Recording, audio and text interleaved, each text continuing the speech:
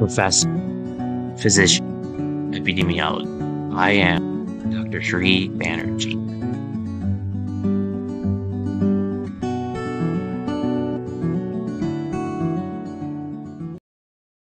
Among women, 1 in 4 deaths are attributed to cardiovascular disease.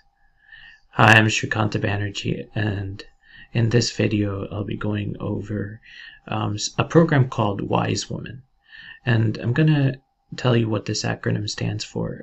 However, this is an integrated care and prevention program which allows for better care for cardiovascular disease among women. So I'm going to go ahead and get started here. Wise Woman, first of all, stands for Well Integrated Screening and Evaluation for Women Across the Nation. And this goes into low-income, uninsured, and underinsured women ages 40 to 64.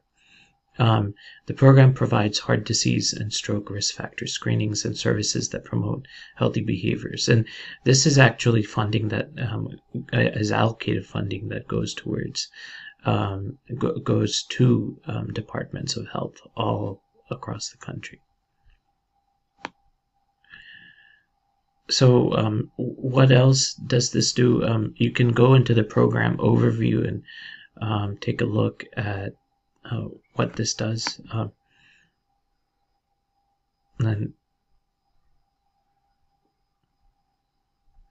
I'm going to do is open this in a new window.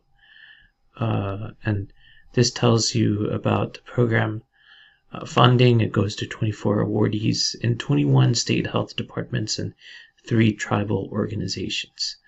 And there's actually CDC's Division for Heart Disease and Stroke Prevention.